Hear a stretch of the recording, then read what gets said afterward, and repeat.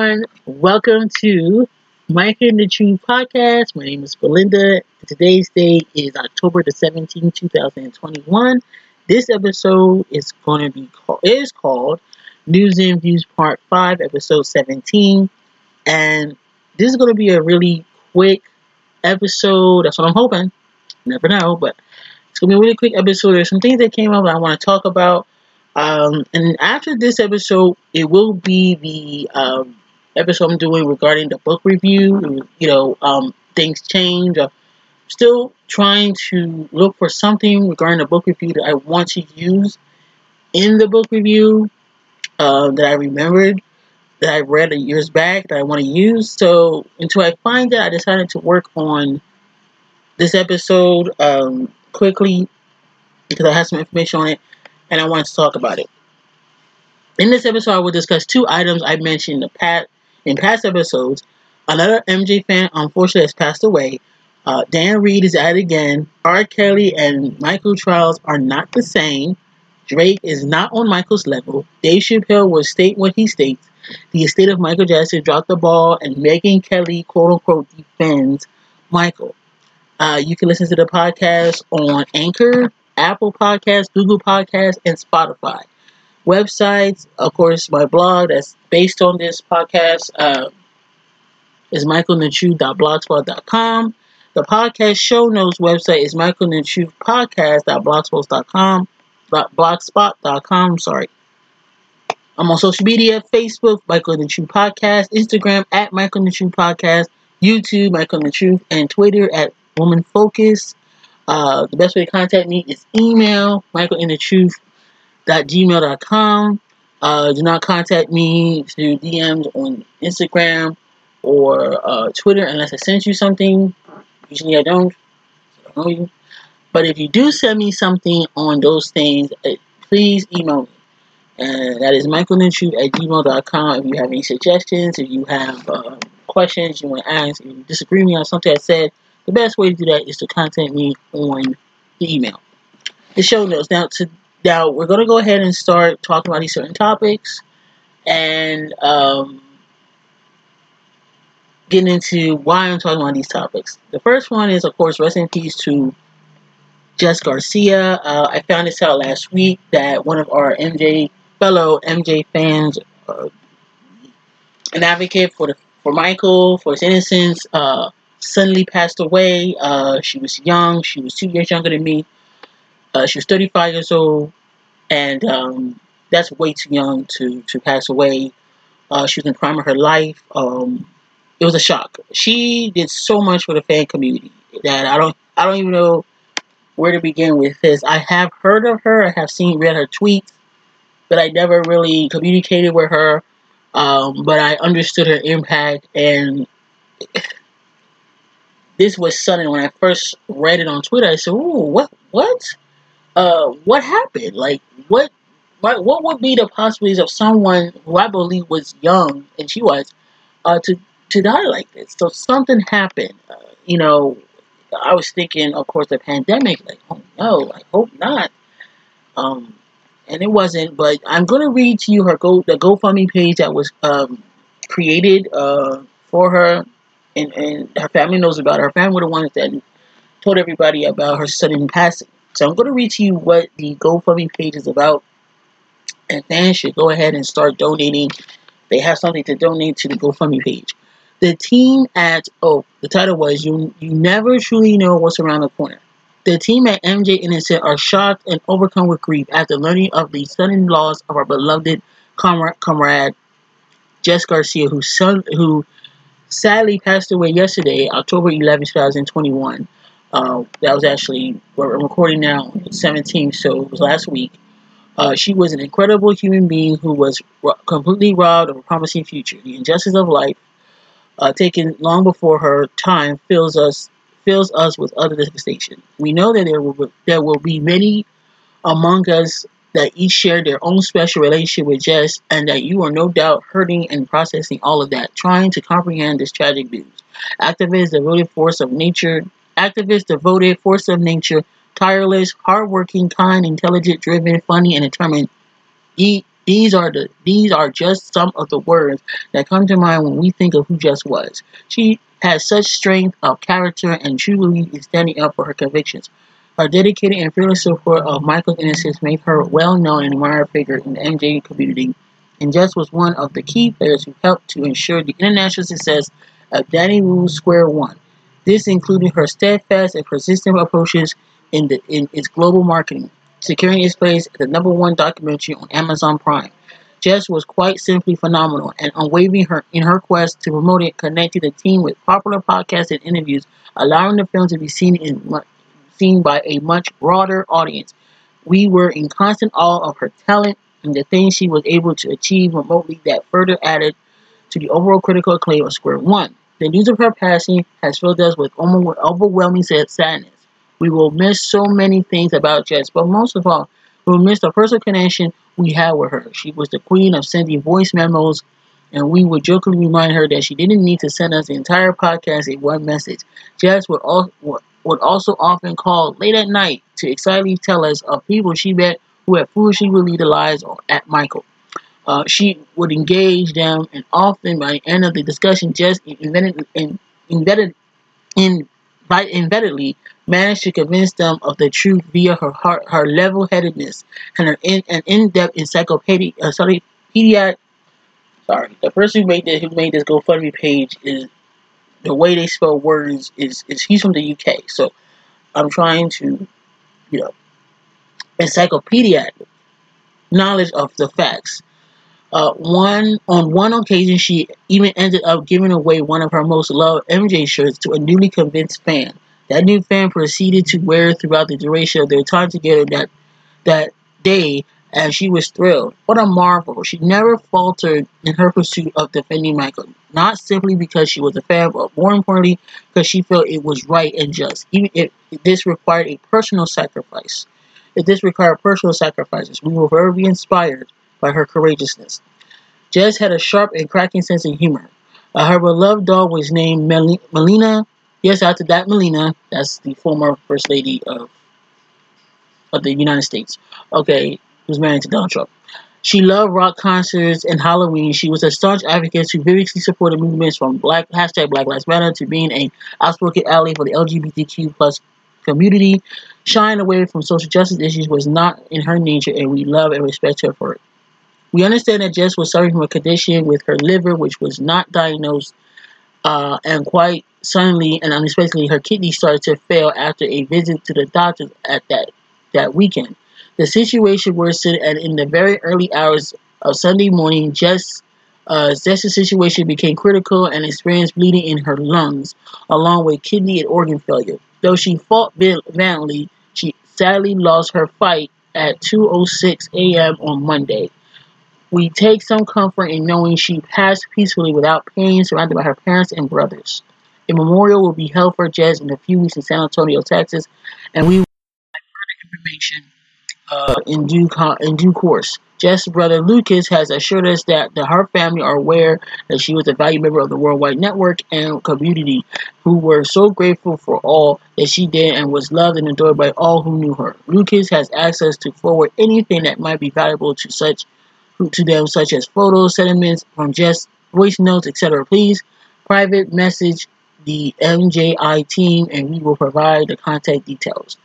MJI has set up a GoFundMe to raise money so we can organize a fitting tribute to Jess. Any donations towards this is greatly received. We are liaising with her family to determine what's the most fitting tribute, and we'll provide an update as soon as we can. Want to amuse, to inspire, to delight. Here one day, gone one night.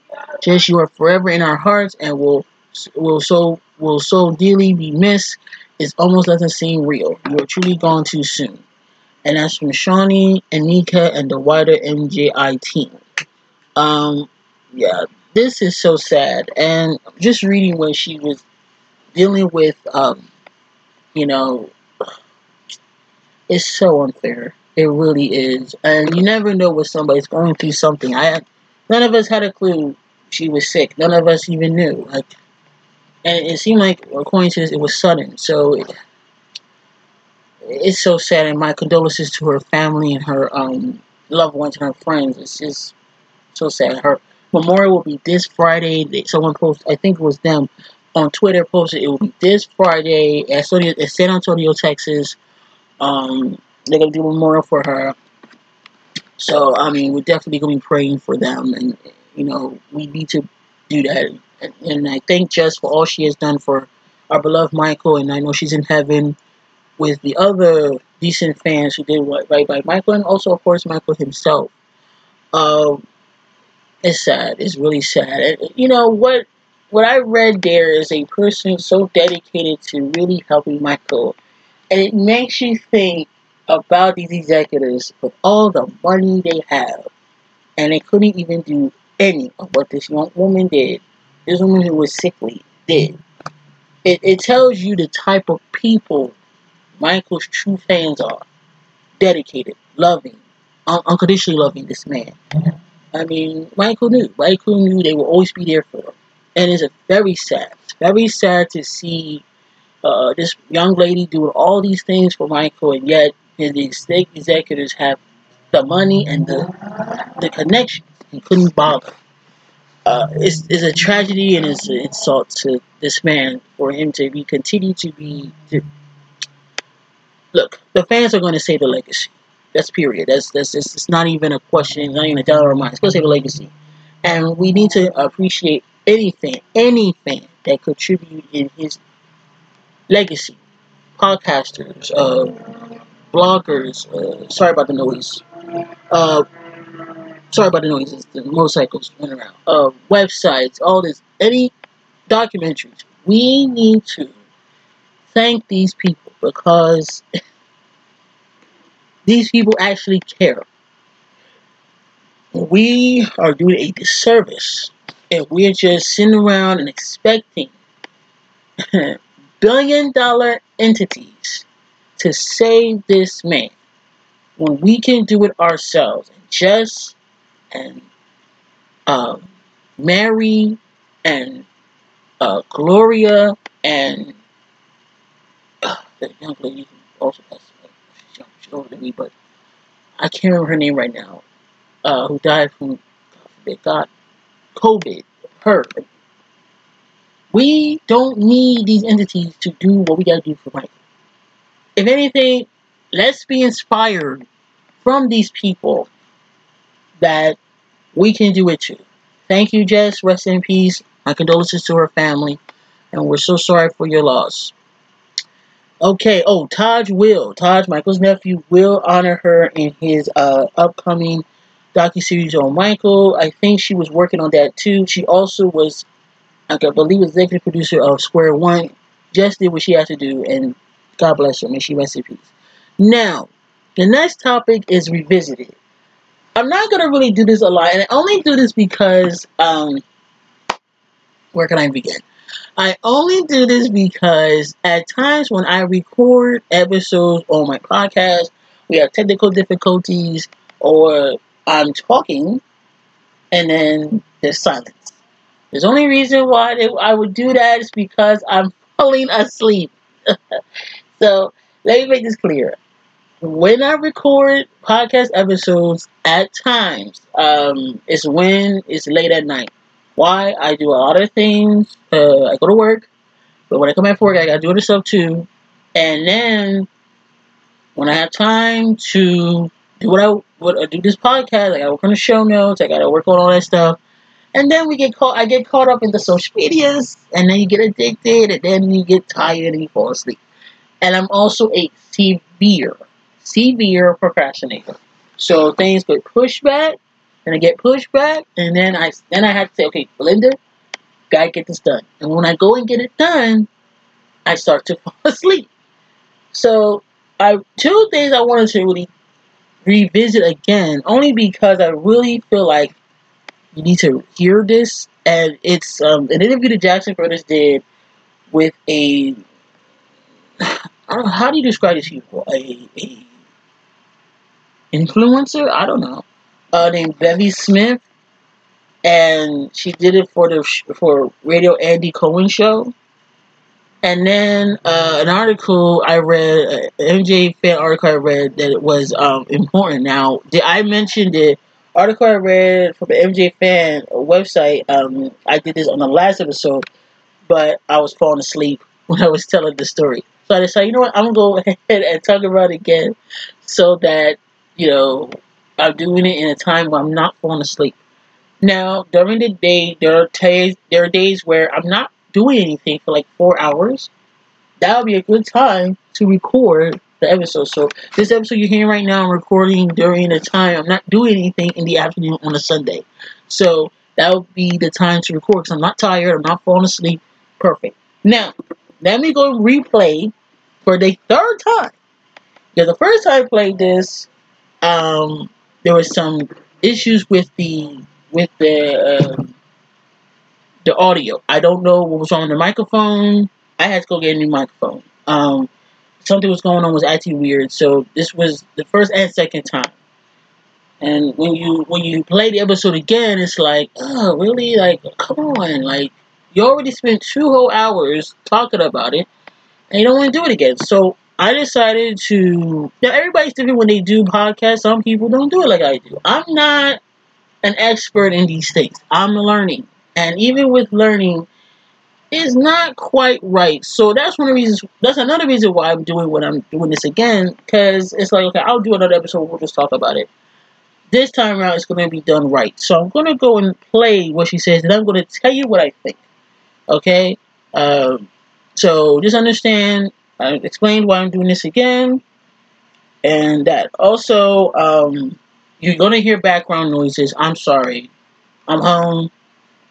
I live where we call here a boulevard. That's a highway, a technically highway, and people are gonna ride their motorcycles and make loud music. You're going to hear those things, so I apologize. Okay, I can help it. And the window's open. Even with the windows closed, you'll still hear it, so it doesn't matter. It's right there. So if you hear that, and also bickering, look, I live with people. What do you want me to say? Um, I'm gonna speak as loud as I can, so you don't hear those things. Okay, I'm doing what I can. I'd rather you hear the fan behind the scenes than hear any of the noise in the conversation. I can't tell them say, "Hey, stop talking," because I'm in the middle of doing an episode. So I'm not gonna do that. So let me go ahead and play you. I am so sorry if you can hear a conversation. I apologize. Anyway, I'm gonna play you the interview. All right, hold on.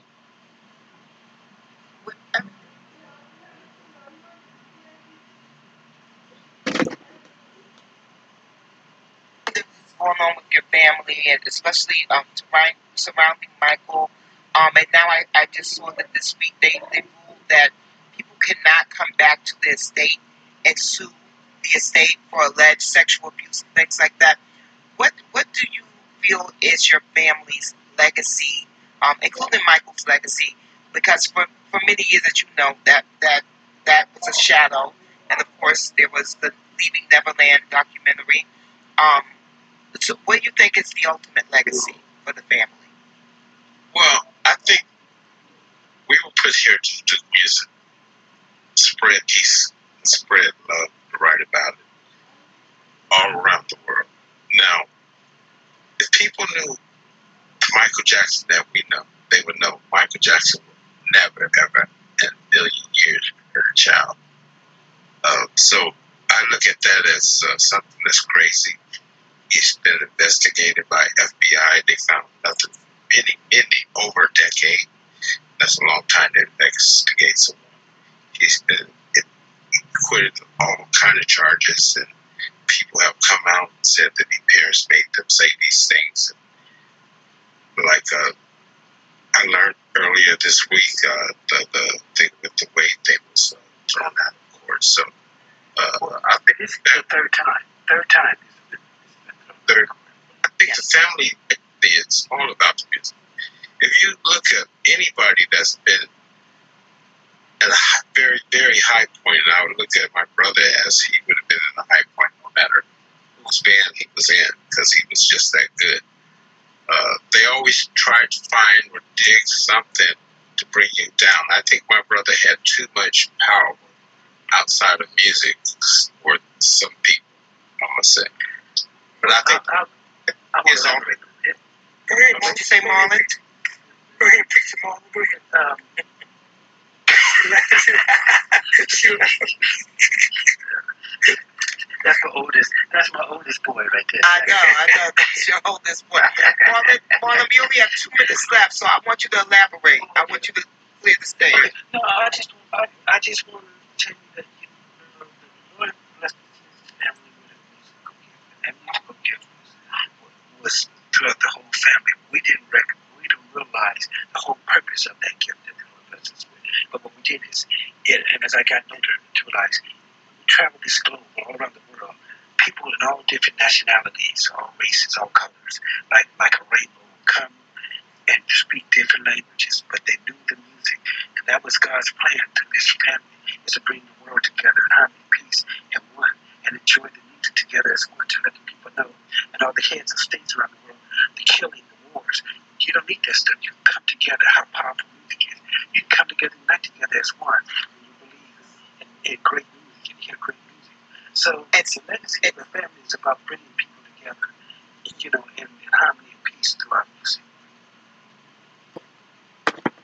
All right, so you hear that? That was again for the hopefully third and last thought of that. I hope that when you do listen to this episode, you do hear that part clearly, okay? Because I really wanted people to hear that part of the episode, okay? And yeah, let me tell you what I think about this for the last time, and if it changed from the previous ones, oh well. Yeah, I didn't like the question they were being asked, and that's because by that time, this was this year. This interview was done this year. By that time, um, information was already out that already destroyed that dumbass Leaving Neverland. So asking his brothers again about what is what is the family's legacy, or rather Michael's legacy, is a stupid question. It's not sexual abuse, false accusation, allegation.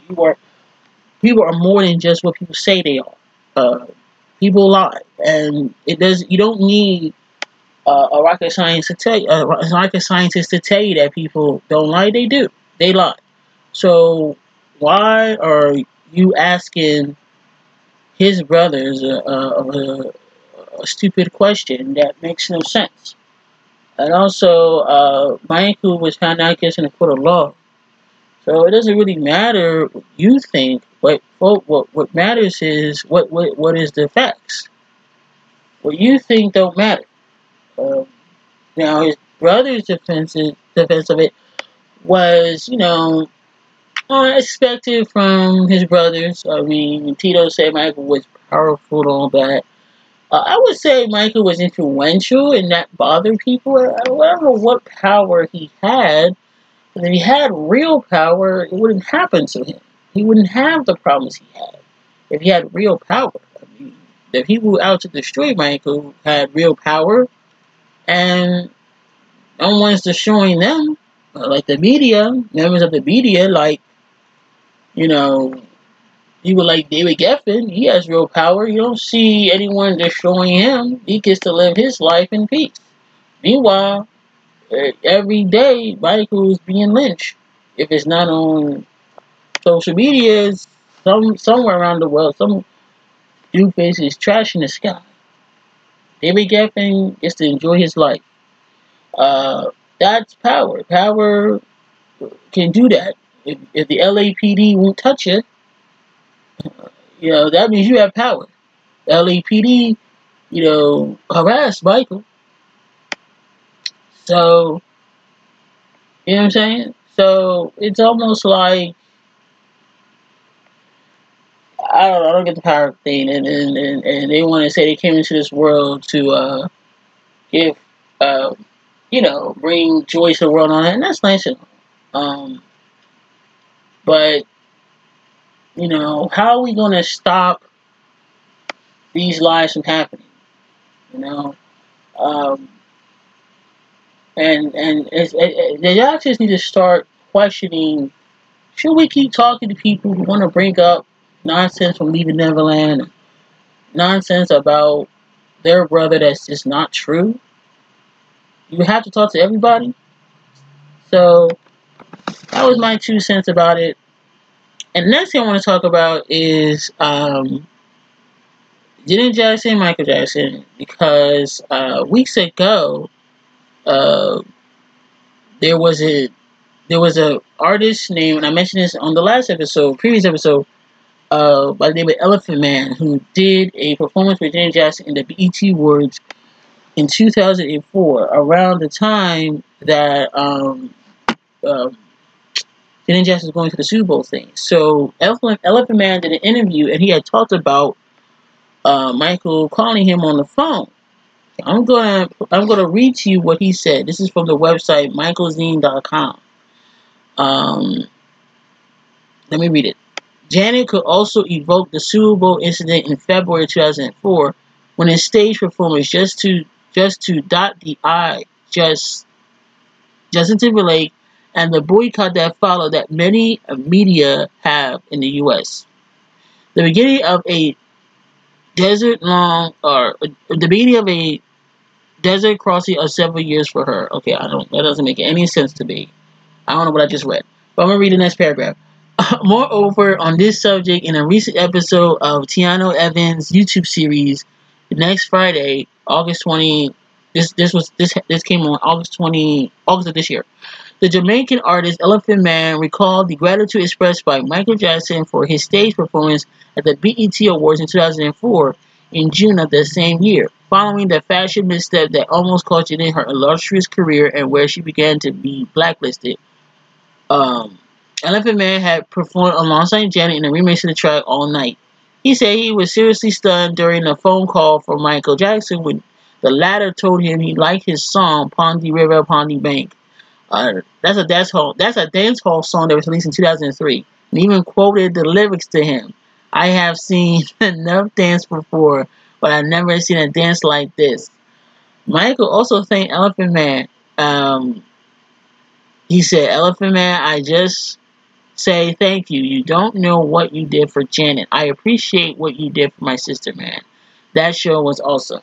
So I read that, and that's just more proof that Michael was really there for his family, especially Janet when she was going through what she was going through, and Subo mess that happened in 2004. Yeah, so I wanted to read that part, and if anyone ever doubts, well, what did Michael ever do for Janet? Just read that part from him, Elephant Man. Michael looked out for his sister, and I wanted to show that. I wanted to share that.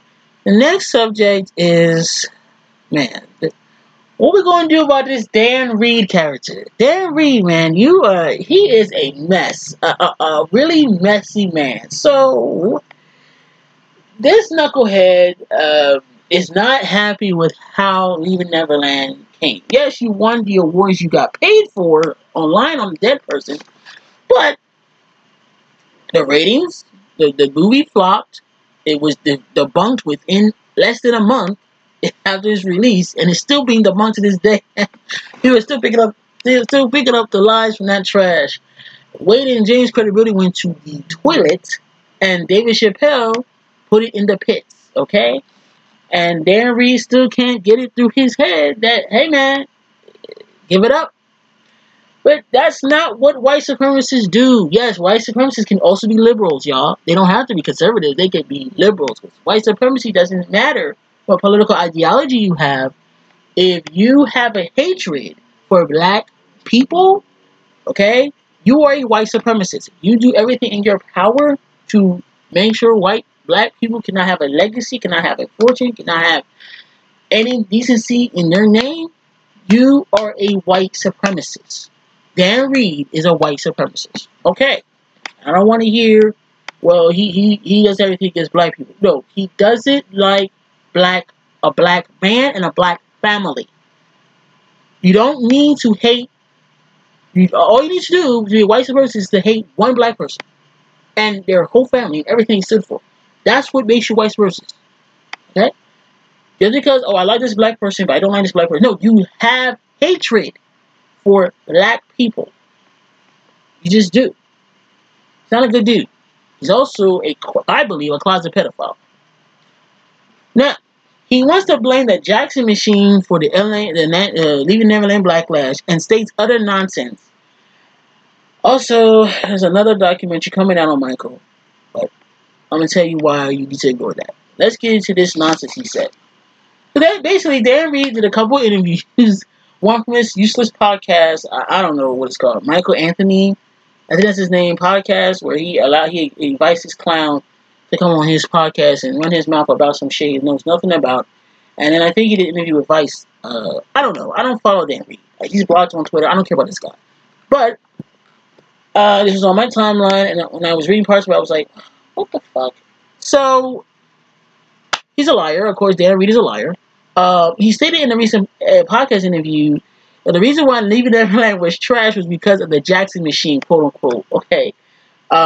I guess Dan Reed forgot that Taj and Brandy were ignored by almost all mainstream media, but his two liars were everywhere. You know, Taj and Brandy had to do podcast interviews on YouTube and on the radio, while Dan and his sidekicks were all over the place, like Good Morning America, CBS This Morning, or Miss whatever it's called now, Today's Show, Good Morning America, Good Morning Britain, the Oprah Leaving Neverland special, and on and on and on and on. Okay? They were everywhere. Of course, all articles from the LA Times to the New York Times to the Washington Post, Pizza Shit TMZ, People, Entertainment Weekly, Variety, Deadline, our friends known as the Billboard, Rolling Stone, probably TV Guy, at E! News, ABC, NBC, CBS, Fox, your weirdos, all the weirdos. Inside Edition, all them motherfuckers. Entertainment Tonight, Says Hollywood, all them motherfuckers. All them fools. All of them. Make sure to put these slime balls on my TV screen. On the articles, just spreading lies about Michael. But not none of them reported any of the lies. 62 plus lies from that piece of shit 4-hour trash. None of them wanted to interview Brandy and Taj. I'll get into that in a minute. None of them wanted to even care about the actual information that was out there. Now, with Brandy and Taj, they did the interviews with people from Tariq Nasheed to Nicole View to Lisa Cabrera to John Ziegler. I know Taj did interviews with MJ Cass. Man, wasn't a lot, but they did what they did. Oh, Jason Lee. Brandy did an interview with Jason Lee. Taj did a few interviews with Geeks and Gamers, I think it's called. Andy Simone. Oh, that's all I can think of. I have a whole list of interviews he did on my YouTube channel.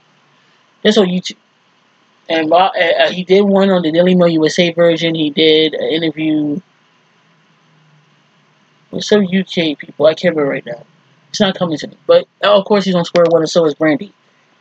But when Brandy talked about ABC News contacted her to do an interview regarding this clown, Wade Rosen, they were getting ready to do the interview. She was ready. She was ready to go.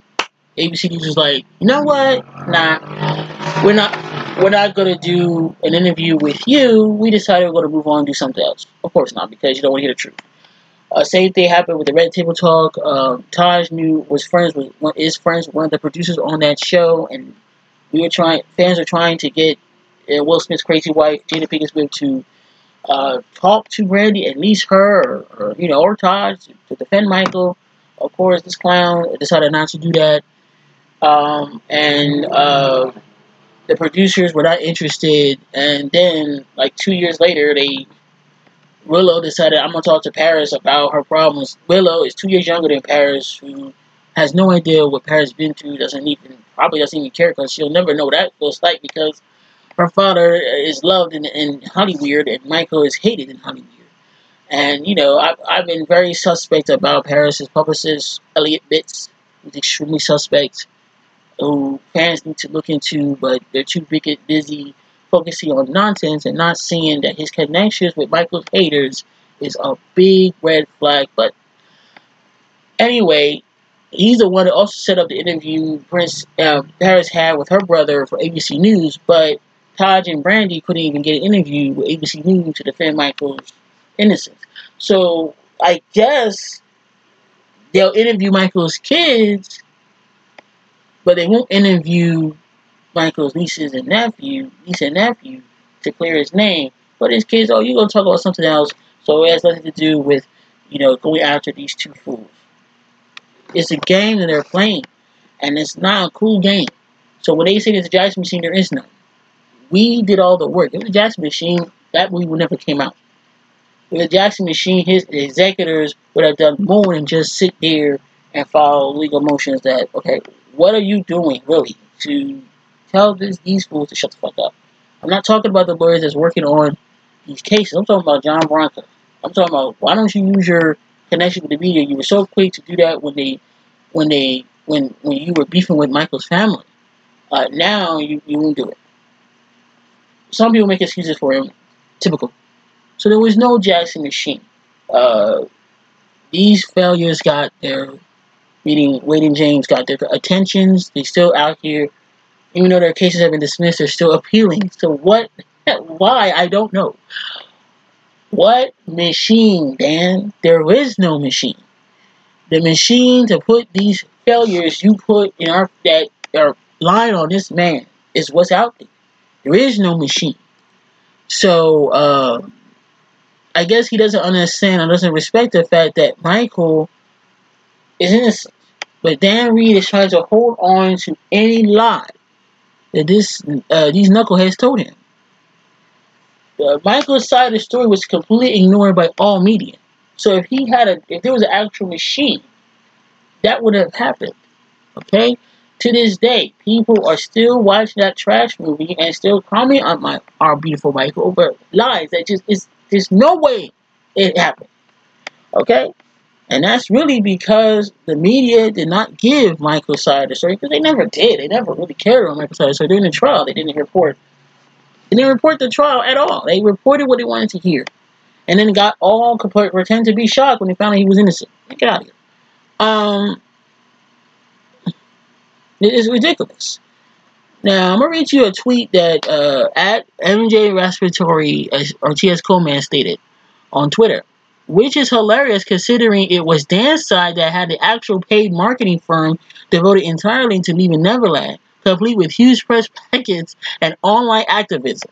CBS gave Weissman less than 30 seconds to respond in a video, not even linked to online, after 30 minutes of Wade and James. By the way, Weissman was sick with cancer during that interview. And Gayle King's pathetic ass was giving him dumbass questions. He interviewed Michael's brothers and nephew with them disrespectful questions, because Gayle King was in the boat with David Geffen and Oprah Winfrey watching that ridiculous shit, Leaving Neverland. So she didn't care about their side of the story, because she was like, I already made up my mind about this guy. Of course you did, you dyke. Anyway, so Dan also stated in another interview about Michael's sexuality, and that he did not think Michael thought he was gay. But Dan believes that Michael was a pedophile, and he stated this laughable claim. So Dan Reed spends 2 years working on Leaving Neverland. He admits all he knows about Michael Jackson is from Robeson and Safechuck, as if they were his best friends. Countless people Reed ignored knew much better, spent way more time with him, and actively refute their claims. And then Dan Reed will say, I know what I know about Michael only through Wade and James' eyes and through their families and witnesses' statements, etc. What a clown. Only a dummy believes Wade and James. How many times did Wade change his story? I think this guy changed it like 8 times. James wants you to believe he was abused in a building that did not exist. He wants you to believe that Michael's people hired him to be in a bad tour when he was never an employee. That's why this case is going on. Who believes these clowns? Yes, Dan Reed has to believe these clowns, because he cannot accept the fact, man, I was wrong. Let me stay away from this. No, when you're a white supremacist and you don't like black people, and you don't like a black man who's better than you and everything in their life, yes, you're going to stand by the lies that you want to believe, because you really don't want to accept defeat. And his arrogance is why he says the clowny shit. He says, Wade and James do not know Michael Jackson. I don't care what they say. Everybody that ever met Michael all said he was a good dude. Yes, at one point, yes. Almost all of them say he was a good dude. But some of them have changed their minds because Michael cut them off. Or Michael didn't want to be their friend no more. Or Michael didn't want to hang out with them more. Wade uses people. James uses people. They're users. Oh, you don't give me what I want? Then I don't need you. I will use you for all you're worth because I cannot do my own thing. I cannot be a talented person. I have to be a fucking loser. That's who they are. No common sense person will learn about Michael through two fools who cannot keep their lies straight and who hasn't told any facts about Michael for as long as they have known Michael. Dan silly ass learns about Michael through two losers who really didn't know him, but who really did not know him, but not from people who actually knew Michael. If Dan really knew Michael, he would never even remotely call Michael a pedophile and or gay. And that's the truth. Or when he called Michael a freak, when he called Michael a weirdo, when he say he's this or that, because he isn't. He was none of those things. Wade and James are what you call failures, what you call narcissists, what you call men who was ruined by their mothers. Their mothers ruined them. Okay? Their mothers coiled to their every move. Their fathers, with Wade's dad, they want nothing to do with their dad. They threw him in the trash because he was mentally ill. I don't know about Safe Chick's dad, but I know Safe Chick, father and mother, went to Michael, asked Michael, our son wants to do something in education, all that. And I know Michael told these two fools, these two people, put your kids to school. Now, they said that Michael told them, get them out of school. Michael will never tell someone that. They will rewrite the history because they cannot accept the fact that they have nothing on this guy. Michael didn't like James, and he didn't like Wade. Remember, Wade broke up Britney and Justin's relationship, and I think Wade kind of destroyed Britney Spears in a lot of ways, but they cover him up and get the blame to Justin Timberlake. And as a Justin Timberlake fan, I'm not going to defend him on the Janet thing because he got to suffer that one. I'm sorry.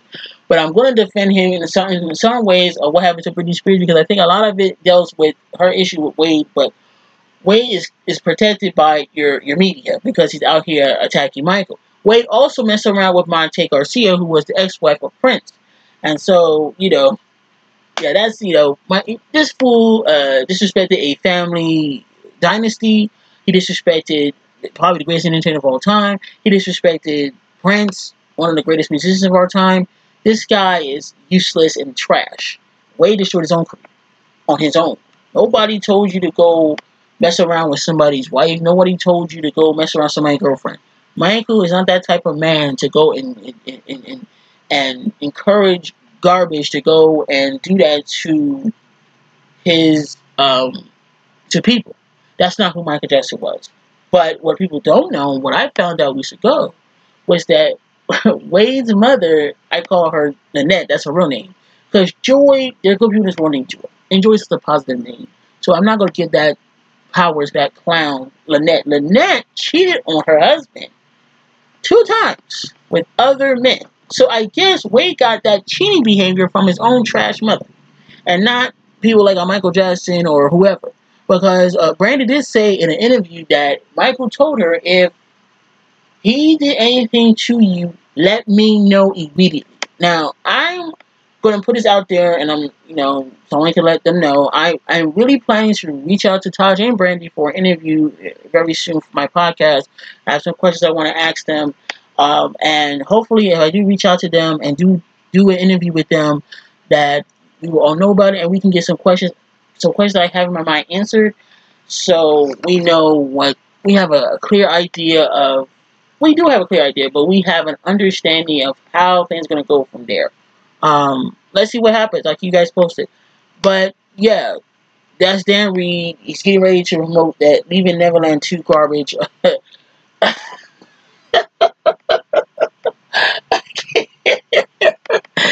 Oh my God! Why is this fool playing himself? Just take an L, dog. It's dog.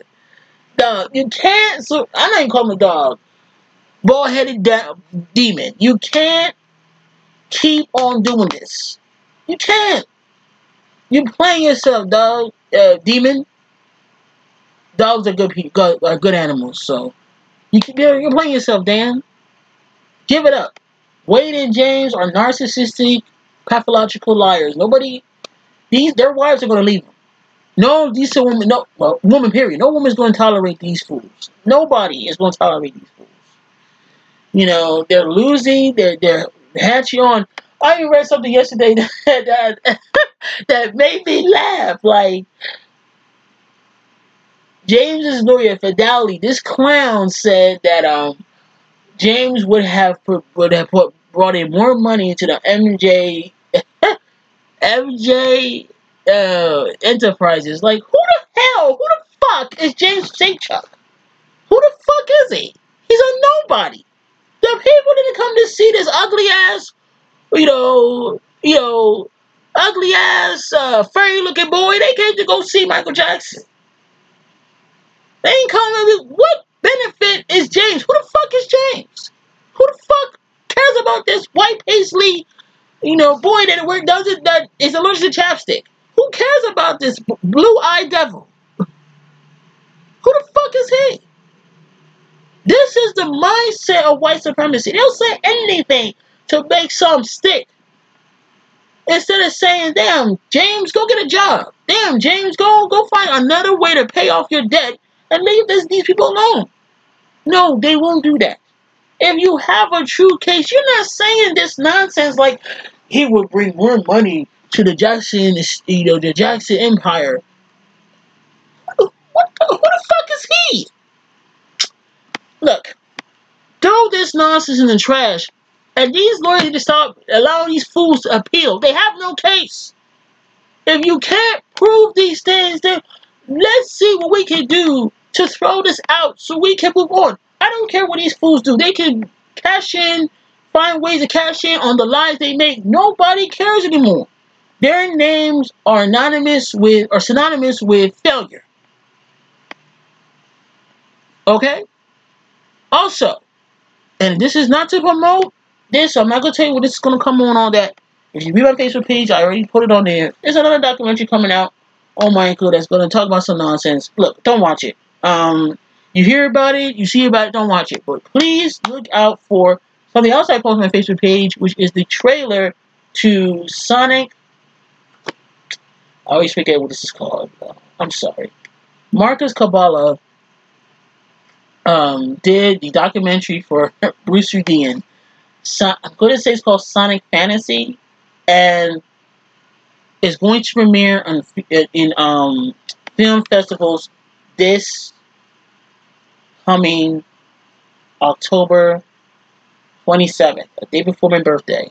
So look out for those. A fan asked where would this documentary be aired. He said he's not sure. He wants it to be aired everywhere. I think it should be. I saw the trailer already. It looks great. I can't wait to see the movie or documentary. There are more documentaries coming. Of course, we know Jin, is on my Facebook page too. Jin Chobin is working on the trial of Michael Jackson, how the media dehumanized an American icon. The trailer is already up. Please go check out that trailer. There's a lot of documentaries happening. Of course, Taj's documentary, he's still working on that. And more are coming. Support these documentaries. The only way that we clear his name is by doing what we're doing, supporting documentaries, letting people know the other side of the story, because his estate executives don't care, and if you think they do, they don't. The media clearly don't care, and the people who are blinded by the media don't care either. We gotta focus on the ones who do care. Thank God for social media. In a way, we have an opportunity to tell the other side of the story. Okay, because the mainstream media is very powerful, as we all know, and they can manipulate and change people's way of seeing them. I mean, look at Michael Jackson. We are fans of a person. We physically saw how he was loved by everybody. But go ahead and throw in this crazy rumor about him harming kids, and it seemed like the whole world turned on him. That's how this media is. It's extremely powerful, and there's a generation of people that grew up on these lies. And at this point, especially if you're in your mid to late 20s, your 30s, 40s, 50s, there's no excuse to be, oh, I didn't know, or this and that. We have social media. We have YouTube. We have billions upon billions of videos on YouTube or everywhere that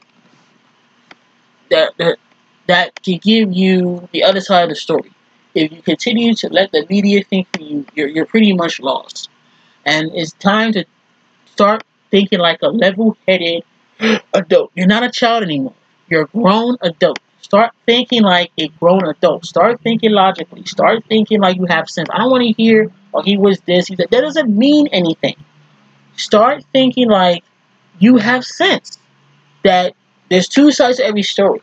Stop thinking like an emotional hot mess. We are more than this. A human being cannot be always fixated on their emotions. They have to think logically because it can hurt somebody.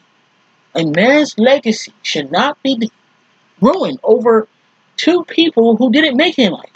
We live in a society, we cater too much to failures. Instead of saying, hey man, you didn't make it. Not everybody gonna make it. It's just reality. This is a guy who had opportunity given to him and he blew it. And instead of saying, man, let me redeem myself and get myself together. No, he makes it worse by just not accepting the fact he's just not cut up to be what they want him to be. He just isn't that type of person. That's okay. You don't have to be. Someone like a Michael Jackson, someone like a Janet Jackson. I want you to throw in there, yeah, of course, a Prince. They're meant to be what they're meant to be because it was written for them. But someone like Wade, it isn't written for him. He's not that type of person. He just is. He's not a hard worker. He's not serious. He's an opportunist. I mean, don't be surprised if he dated Brandy to get connected to the Jacksons because he cannot do it himself. And that starts at home. His own mom left a home country, a whole fucking country to come to America and stalk a Jackson for fame. That's a failure. Nobody decent does that. Then cheats on her husband with two other men. They throw her husband away because he's mentally ill. She's a nobody. I mean, this thing comes from a nobody. His sister married a criminal. His brother is another user who used a Michael connection, Scott Ross, to be a PI, and then stopped talking to Scott Ross because Scott Ross won't stop defending Michael. No, he's not going to stop defending a dude who didn't do anything to your pathetic brother. I mean, stop being the pathetic failures that you are. We want me to believe. Wade Robson goes on Inside This shit and says, Michael abused me 100 times. First of all, you barely hung out with him. On top of that, Michael's not that type of dude. But yes, clowns like Jim Moray gives this piece of shit an opportunity to go trash a dead person because he failed in life. And Jim Moray followed that stupid trial, and of course, he never told you the real story because he's a clown. Clowns don't tell you the real story. I'm surprised he's straight. When I found he was married to a woman, I was like, what? But anyway, that's neither here. I don't even know why I brought it up. That's neither here or there. But the point I'm trying to make is, these are losers. You need to start seeing it for what it is. Okay? So, when... Sorry, everybody. So, when they have documentary being done on Michael,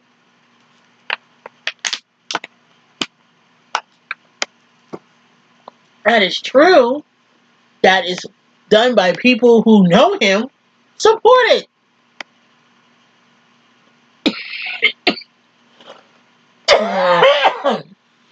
Support it. Let's ignore the nonsense they say about him. And even more nonsense. Now, around this time, from the time I recorded the previous episode to now, we found or maybe before that, maybe it was before that, the verdict for the R. Kelly case came and he was found guilty. Now, of course, your typical pathetic media likes to compare Michael's case to R. Kelly's case because, wait, the two black men be accused of sexual abuse. Let's compare. So they don't understand the nuances because the media, like I said, is a white, or I'm gonna say now, is mainstream media is run by white supremacists, and they're not going to care about the nuances of these things because they don't give a damn about it. Two black men who once ruled the music charts are going down. Perfect. That's perfect for them. Okay. R. Kelly, yeah, yeah, he did that. He's a off-putting dude. But of course the media doesn't care. Like this tweet from Telegraph Music in the UK. This is what the nonsense said. Like Michael Jackson's music, R. Kelly songs have been shipped into an ambiguous space tainted by association. Some will continue to listen to R. Kelly for what his music represents to them, but Neil McCormick predicts he will become a persona non grata on radio stations. Radio stations that is prehistoric stuff now because they have something called streaming, and R. Kelly's music is still there and actually is breaking records. Well, what are you gonna say? I mean, R. Kelly has fans, and I've always said if you have fans, you never really do go away, and that's the reality. Typical of the lazy mainstream media to compare these men to one another based on unproven and false information. Michael's music is played everywhere.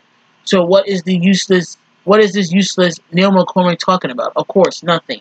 Now, in the wake of people continuing to compare Michael Jackson's cases to R. Kelly's case, there is a podcast called Conversations in a Cafe, and they interviewed a fellow MJ fan and advocate named Dr. Andrew Green about the two cases and how they are not the same. And we're going to start playing it. Now, if you want to see it for yourself, they start at 9 minutes and 29 seconds. I'm going to play to you what Dr. Green stated so you guys can hear what he has to say. And you will hear the differences between Michael's case and R. Kelly's case, okay? And after that, I'm going to play a video essay a YouTuber by the name of Expressive, did on R. Kelly and the Aaliyah situation. This was done in 2017 when it was revealed about R. Kelly's ways. And of course, since things have changed since then because now R. Kelly is guilty of what he's accused of. And let me just say one more thing before I play these videos. The R. Kelly trial itself was weird, but here's reality about his life. And his fans don't want to accept it, I think. And that's okay, because I don't really care about what R. Kelly fans have to say. I know they tell people to read the transcripts, and we can read the transcripts all day and all that. But what I'm not going to do, I'm not going to sit here and let people say these girls were fast and like Aaliyah was fast and all that. Aaliyah was an abuse victim. Aaliyah told at the time she was going to marry him, Dame Dash, what this man did to him. I mean, what R. Kelly did to her. And I'm not going to sit here and let anybody call this woman a fast woman, especially that she's deceased. And it's highly disrespectful to her. Her fans have suffered horribly. The last 20 years, of course, the death of Aaliyah is tragic. How she died is horrific and preventable. But the disrespect people do. This is one reason I'm playing this video. Because I want people to understand that Aaliyah, like Michael, and essentially dealt with a lot of nonsense in her life. And have a lot in common in this industry. Started out young, dealing with all the predators in the industry. Okay? I'm not saying Michael had been around predators or was attacked by a predator, I don't know. But there's a lot of nonsense that goes on in the industry. And having parents that want you to be celebrity, famous or whatever. And parents are relatives. And Aaliyah had an uncle, of course, has an uncle, Barry Hankerson, who put R. Kelly around this woman, this girl. R. Kelly married a 15-year-old and told her to pretend to be 18 years old so he can go ahead and marry this girl. That's all I need to know about R. Kelly as a person. R. Kelly is a predator. There's no way looking at it. I don't want to hear any more of it. Michael's name should never be in the same sentence as R. Kelly. Every time I see that, I just ignore it because it's the stupidest thing I ever heard. Michael cared about the well-being of children. R. Kelly never cared about the well-being of children. And that's who he was. He knew this was a child and still took advantage of her. That's not being a fast person. The nerve to call this woman fast when she had no control of what this creep did to her. She was abused. She was groomed. That happens. That has nothing to do with fucking being fast. That's crazy. Now, the other accusers, I don't know what they're about. I didn't watch Surviving R. Kelly because it just looked kind of tabloids to me. R. Kelly's situation have happened in 2008. It did not. He got lucky. He got found not guilty. Now, you would think R. Kelly would go and get over this and go marry or be with a woman in his age group. No, he's still associating himself with women way too young for him. Obviously, are girls and women way too... That's why. Obviously, the guy has a problem. So, look, there are people out there who support R. Kelly. Support him. Do what you got to do. But I'm not supporting it. I feel sorry for his actual victims. I don't know about these ones because they seem suspect. But it is what it is. And the parents of these women and victims that put him, their daughters around this creep, knowing he married a 15-year-old, they need to go to jail too. But they're not. Because they're not aiming at them. They probably used them to set him up. Who knows? I'm gonna play the video, the video that proves that there's a huge difference between Michael's case and R. Kelly's case. Okay, and anyone ever tell you this nonsense about Aaliyah was fast and all that, tell them to shut the fuck up. Okay. You can still listen to her stuff, but tell them to shut the fuck up about she was being fast on it. That's irrelevant and that's nonsense, okay?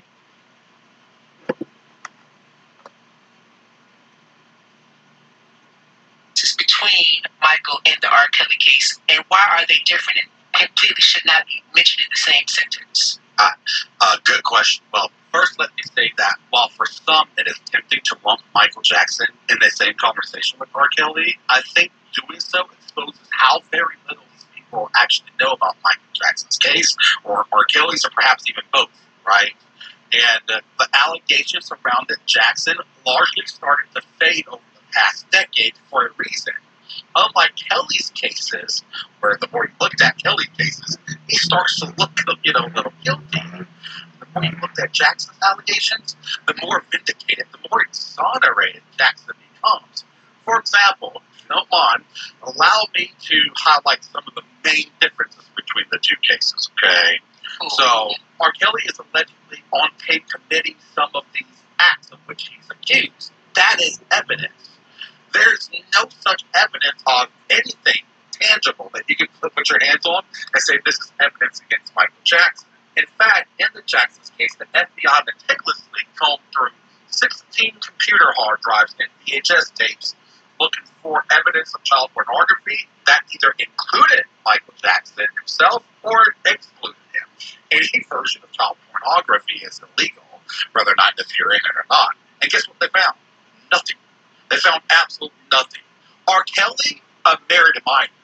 We all know that when Aaliyah was 15, he married Aaliyah. And that's a provable fact. Michael Jackson married 2 grown-ass women in his lifetime. R. Kelly had 11 victims and accusers testifying against him in court of law.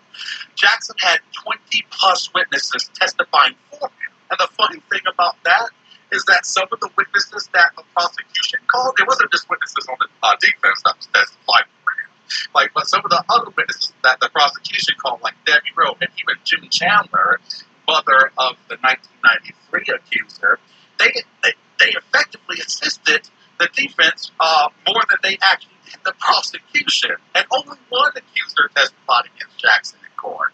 So that's another difference. There is no evidence Kelly was blackmailed by any of his accusers at all. None of his accusers first approached Kelly under the table, to try to get an under the table transaction, right? I won't go public with this if you give me, $5,000, or I just do a number out there. But there's just no evidence that R. Kelly was actually blackmailed. There's ample amounts of evidence that Jackson was blackmailed, by who I deem his real accuser, 1993, Evan Chandler, which is the then minor's father, along with a couple of his employees as well. But Kelly's history, his background, is full of violent allegations, physical, emotional, sexual. He's even accused of being invasive and, invading privacy. Michael Jackson is not known to be that same violent person. His history is full of things like being the most charitable entertainer in history, spending countless of hours in hospitals and charities and shit like that. And I've always said if the trial in 2003, if that was made public for us to view, like the whole Leaving Neverland thing would have happened because people would have saw Wade on stand being very strong in the fact that nothing happened to him. So now you have him saying that, and then you come back to him saying years later that all of this happened to him. It wouldn't have had the same impact because people would have actually seen him, denied it and things of that nature. Right. I just felt like that was a great point that you made of the benefit that the later two accusers got from the 2003 trial not being available for everyone to see, because like they were able to even manipulate that finding for their, mockumentary, like I like to call it, and spin it a certain way where in reality it was such a mess. And I love the flashbacks of like correspondence, like really like it doesn't look good for the accuser. It's like it was a mess from beginning to end, like, and the public as a whole missed out on that. Exactly. Missed out on what could have been the public exoneration of Michael Jackson. I think it goes back to what I'm interested about public opinion. People run with headlines. So when you hear any little bit of information, especially with somebody like Michael Jackson, who has sort of a mystery around him, you grasp onto that first thing you get and you fill in the blank and you run with it. So when you hear the first hint of anything, you're like, well, I don't get him. So yeah, that must explain it. I'm going to go with this. It's like... They're correct. They are correct. That was a great breakdown from Dr. Green on that. and many more. We can go on and on. Now, Dr. Green brought up an interesting point about R. Kelly, which was his violent ways. Now, I'm going to play you part of and everybody to watch it, I posted on the show notes, part of a video essay on R. Kelly's ways and his history with the late, great Aaliyah. This is more proof that both cases' trials were not the same was how R. Kelly treated one of his actual victims, the late, great Aaliyah. This short report on R. Kelly's allegations goes into what he did with the singer after she removed herself from him. Okay, so I'm going to play to you what happened. And it's sad because, these people, don't know how bad it was. They just sit there and just make up some stuff. And it really needs to stop. It really does. So let me just put it back a little.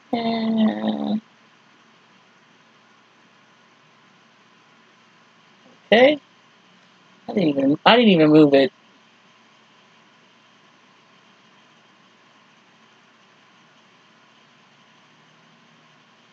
Okay.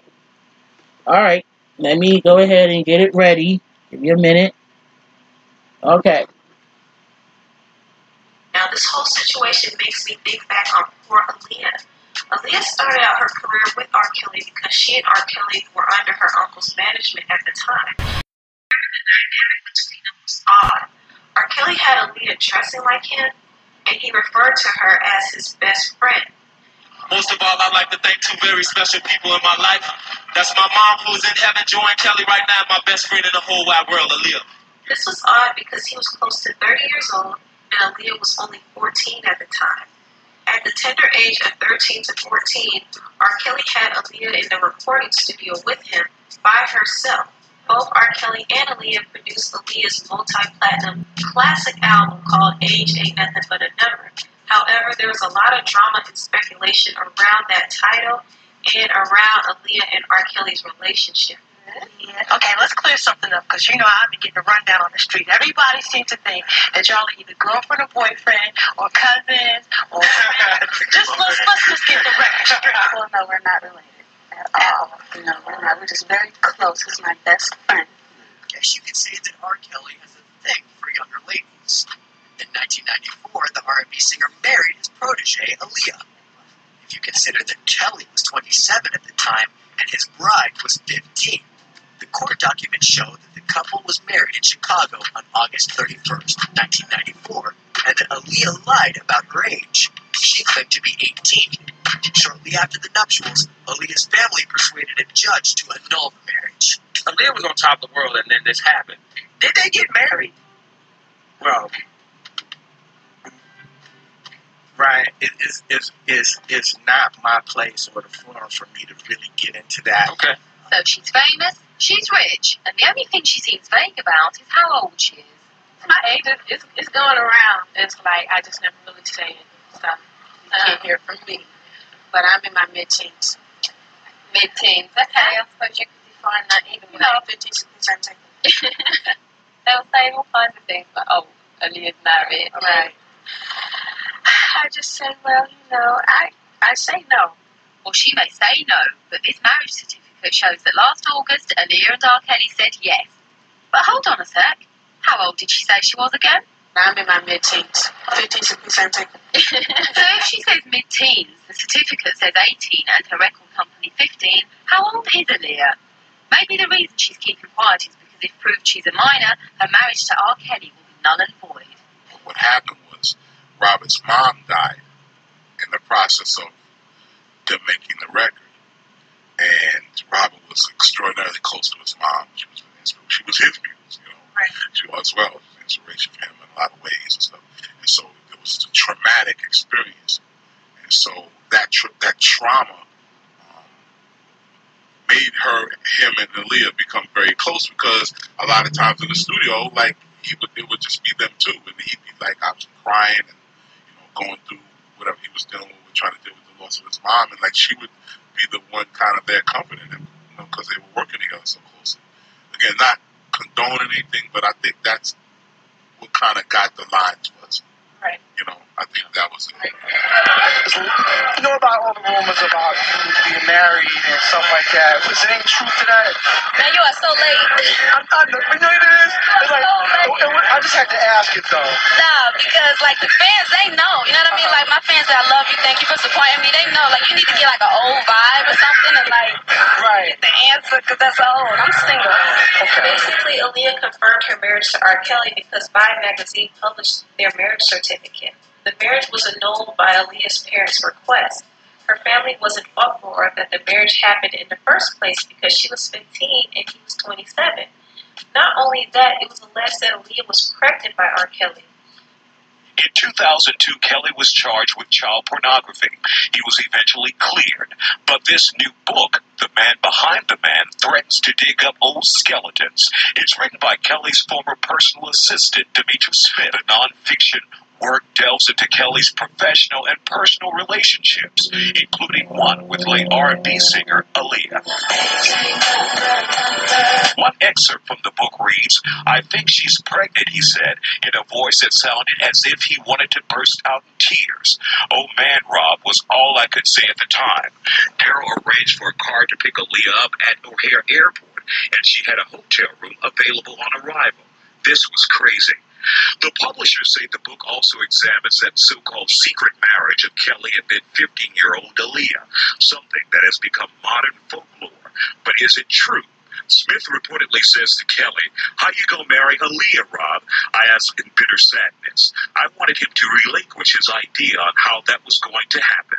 America thinks that her parents consented to this. The book reveals it was a secret from actually her parents as well. It was something that R. Kelly orchestrated within his camp. Aaliyah's family got her away from R. Kelly and probably saw to it that she had an abortion. Because poor Aaliyah was sexually abused, and she probably didn't know it. After the whole marriage drama and Aaliyah split from R. Kelly tried to get Aaliyah blackballed from the industry. And what was surprising to me is really how after it all came out, it was really kind of like Aaliyah got villainized somehow. Yeah, she got blamed. That's true. Yeah, and that's right. the part that I never understood. And that's what made the transition to the second album very difficult. Except for a few relationships with Jermaine and Cree and Puffy. It was hard for us to get producers. So you think y'all had been blackballed once people started? It felt like it. That's what it felt like. And I just didn't understand why they were upset with Baby Girl. Aaliyah was still able to have success in music, but her marriage to R. Kelly was a very dark time in her mysterious, short-lived life. And the reason why I bring up Aaliyah's story is because the same way these young girls are promised fame by R. Kelly is the same way R. Kelly promised fame to Aaliyah. And he did help jumpstart her career, but it came with a cost, and it almost destroyed Aaliyah's life and her career in music. Unfortunately, Now, how can an R. Kelly fan explain that to me? How can you find innocence in that? How can you find innocence in that?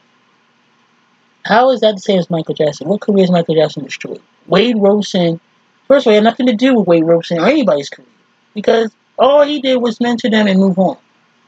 You didn't make it, it wasn't meant for you. That's no one's fault but your own. He didn't work hard enough. You know, I mean, Michael had, put people on the map. And they got a career with Sheryl Crow. That weirdo got a career out of it, is not popping like he used to. But her connection with Michael gave her that career. R. Kelly sat there, like what did the gentleman say in the video? No producer wanted to touch Aaliyah. Nobody wanted to touch that. How did that happen with Michael's false accusers? No, it's not the same. That's one of the main differences. R. Kelly fans cannot explain that to you. They hate it when you bring up Aaliyah. Why? Because it doesn't help him. No one ever said R. Kelly was fully innocent. That's another reason why you can't compare his situation to Michael's. And most importantly, R. Kelly was not framed. Michael Jackson was framed. So, anyone that want to bring up this nonsense about R. Kelly and Michael's case are the same, play that video. It's not the same. And those two videos and many more. Michael will never ruin the careers of anyone. Nor would he ever harm anyone. That's not his character. He was too decent to even think of doing that. However, the mainstream media does not care for these things. All they care about is destroying Michael at all costs. The next subject I'm going to talk about is Drake will never be Michael. Never. Now, how did this happen? Why are we talking about this laughable nonsense? Is again the media's attempt to erase Michael from history, thanks in part to publications like piece of shit Billboard. Yes, those people that just can never quit it with their issue with Michael. Okay, Billboard did an article talking about how Drake's current album, what is this album called? I don't even know. Certified Lover Boy broke some records. Now, I'm going to read you an article that was done by Matthew Allen for the Griot. It was also on Yahoo Music, and I'm going to read you what was stated. The title is Drake versus Michael Jackson. How the numbers show this is a one-sided debate. For the last few decades, scores of music lovers have been clamoring to anoint the next Michael Jackson. Usher, Justin Timberlake, The Weeknd, Chris Brown, Beyonce, and Bruno Mars all have been propped up by fans, blogs, and magazines as the heir apparent to the late king of pop. Now it's apparently Drake's turn. With the release of his sixth album, Certified Lover Boy, Drake is in a ratified air as the LP not only broke unprecedented streaming, listen to what I'm saying, unprecedented streaming numbers, but 9 songs reached the top 10 on the Billboard 100, the most ever top 10 pop singles from one album. The previous record, 7, was previously held by Jackson's 1982 album Thriller, as reported by Billboard, as well as Rhythm Nation's 1814, the 1989 album of his younger sister, Janet Jackson. As Drake's sustained success reaches the zenith, sites are now pondering if this massive attention is akin to Jackson's at the height of his fame, causing debaters to flock to social media to engage in furious dialogue on the validity of Drake vying for Jackson's throne. It's time to put the conversation to bed. History can sometimes be a tricky thing. Author Nelson George West wrote that perception is almost as important as facts when it comes to history. Music leaves so much room for possessive thinking. It's important to understand that music is subjective. Period. There has there has been there has to be some level of acceptance that artists suffer from depreciation of cultural reverence and context with each passing generation. We cannot and should not condemn listeners of a certain age who enjoy Drake's music more than Jackson's by simply virtual and contemporary programming. No more than people who may have ranked Jackson over James Brown. Few rap artists have been a consistency has been I mean too fast.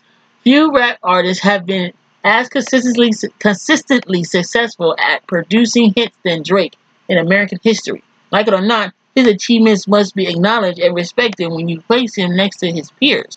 But Drake and Jackson are not peers because of the subjectivity of music and personal preference. There will be no comparing of individual song quality between the two. And since numbers and statistics are what spawned this debate in the first place, that's what will be used. What will be used to make the case that the two should not be compared. Certified Lover Boy achieved the record of a staggering 744 million streams within its first week, as reported by the New York Times. No other artist has had such success with an album since streaming has factored into sales tabulation. In addition to full albums being sold in one package, Billboard measures sales in a two-tier system of equating 1,250 streams to one album unit via paid subscription audio streams, Apple Music, Amazon Music, and equating 375,000 streams to one album unit via ad-supported audio streams. Spotify, YouTube. During Jackson's lifetime, the primary way to listen and acquire albums was to buy physical copies, be it through cassette, CD, or vinyl. Jackson's most successful album, Thriller, is currently at 34 million albums or units sold, according to the Recording Industry Association. That's not what it's called. Recording something. The RIAA. To put in perspective, that's how many albums that is. Drake's entire discography of 7 albums is collectively 25 times platinum. Counting his collaborative album with Future, What a Time to Be Alive, Certified Lover Boy has yet to be certified platinum. People have to leave their homes and buy a physical copy of Thriller rather than listening on Spotify or downloading it on iTunes. This should be also factored into Drake's new single record, that streaming allows his songs to earn high placement in Billboard 100 without needing to be formally released as commercial signals the way Jackson did with Thriller. Going even further, Jackson continues to win in the age of streaming as Thriller has gone platinum 5 times over since 2015, equating to nearly a million units per year as of late. Yes, Thriller is one of a million musical and cultural anomalies, and it may not be fair to judge that against Certified Lover Boy since Drake has had bigger selling albums. 3 of Drake's LPs have sold over 5 million copies, which is astounding for any artist over the past decade, rap or otherwise. Well, from 1979 to his death in 2009, Jackson released 7 albums and has only sold under 8 million copies twice. Again, mostly physical copies. Drake has also surpassed Michael in total top 10s on the Billboard Hot 100. In 2020, he achieved his 39th and 40th placement to become number 1, besting the previous record holder Madonna with 38. Jackson holds at 30. This record, however, it was inflated as 15 of the 40 of Drake's guest features on the artist's songs include the 2 that put him in the first place. Jackson was only the featured guest once on his 30th, with his 30 Paul McCartney Say. In fact, if we're keeping things fair, Jackson was also featured on Rockwell's number 2 single, Somebody's Watching Me, and number 1 charity smash, We Are the World, which he co-wrote. Then there are the Jackson 5/Jacksons, who achieved 11 top 10 singles, bringing Jackson to 43. Of course, Drake has many more 2020, but context is important. Speaking of which, cultural context needs to be considered. Shuffle culture and first reaction trends dictate general music criticism today. Albums are being declared instant classics after a single day, at least at a week at most. Drake benefits to a degree from a culture that is so quick to put something on a pedestal. Social media memes and dance challenges help propel his tracks like Tootsie Slide and In My Feelings to top the charts. Jackson accumulated his success in a much more methodical fashion and before social media. Imagine if Twitter existed when Jackson moonwalked in most of 25, or if YouTube was around when the Thriller video premiered. Think of the countless TikTok challenges that would have come from Smooth Criminal Lean or the Face More from the Black or White clip. Finally, there's each artist's lasting impact over time. The story of Drake's impact on music is still being composed, and we may not know its full magnitude for a long time from now. What can already be determined is Jackson's impact across generations. He has had a top 10 Billboard 100 single in 5 consecutive decades. The man will start concerts by standing motionless for over 3 minutes with unwavering applause. And let's not even discuss the hordes of fainted hands and tears shed by every age group in every corner of the planet at the mere sight of him performing. You have to give Drake credit though. He's embracing the notion that he's on the same level as the king of pop. You only live twice, he raps. Not sure if you know, I'm actually Michael Jackson / the man I see in the mirror is actually going platinum. All the aforementioned folk who have been propped up to be the next MJ have paid him homage in one way or another. Whether it's the Weeknd's covering Dirty Diana, Beyonce mimicking his Super Bowl outfit in her own Super Bowl gig, or Brown's tearful tribute to the performance at the 2010 BET Awards. Most of these artists want to keep Jackson where he is, as a template. Timberlake shared with MTV's My Album launch in 2003 that he didn't want to be compared to Jackson. I personally don't want it. He said, "It's a lot of pressure to be compared to something that's a phenomenon." Kendrick Lamar told Jimmy Fallon in 2016 he was happy that his album Pimp a Butterfly only got 11 Grammy Award nominations because he didn't want to beat Jackson's record of 12 since 1984. If Drake wants the throne, he has much ground to cover. He may want to learn how to dance and compose music and produce and donate hundreds of millions of dollars to charity and record more albums with Future so he can have a chance to get in the Rock and Roll Hall of Fame twice, like Michael Jackson. That is a very good article that really gets into the absurdity of why you should not be comparing a whole Michael Jackson to a whole Drake. It's not even the same thing. And of course, the tweets of that talk about, now these are blue text. One is the great Missy Elliott. She said Michael's pure sales alone, but his impact will be remembered when we are no longer here, which is true. Shade Room asks if Drake in 2021 bigger than Michael Jackson at his peak. Michael Jackson, the Michael Joseph Jackson, Thriller Mike, the guy with the penny loafers, Billie Jean baby father, the dude who took care of Annie, Shaman. Y'all gonna stop playing with me. The Shade Room did not create that. It was Billboard. I'm gonna get into why I think that's suspect in a minute. I'll get into it. And another blue text said, every couple of months, y'all hop on here and disrespectfully try to question the legitimacy of Michael Jackson's status as the king of pop. Every time y'all fail. It's boring and annoying. Just stop. Then someone asked on him, is Drake, this is from raptv.com on YouTube, Twitter. Is Drake in 2021 bigger than Michael Jackson at his peak? Drake's reach is most prominent in dominantly wealthy and English-speaking nations. Drake doesn't have the numbers in a whole continent of the world like Africa and Asia. Nobody is walking around Egypt singing God's Plan, but they certainly are singing MJ. Facts. Now, there was a Twitter handle named @Strapped, it's @StrapHH, that asks, best Michael Jackson song of all time, but you aren't allowed to say Thriller or Billie Jean. And man, Michael was trending all night. His songs were trending all night when that tweet came out. And it just proves to you that no matter what, hey, Michael is not going anywhere. Even Michael's son Prince has something to say, and the Shade Room posted on there. This ridiculous comparisons between his father and Drake. So of course Michael's son has something to say. I'm gonna play to you what he said. Okay. Oh, and it had a lot of likes on the Shade Room. It had over 250,000 likes on on the Shade Room because let's face it, who in the hell would compare? Who's not even here?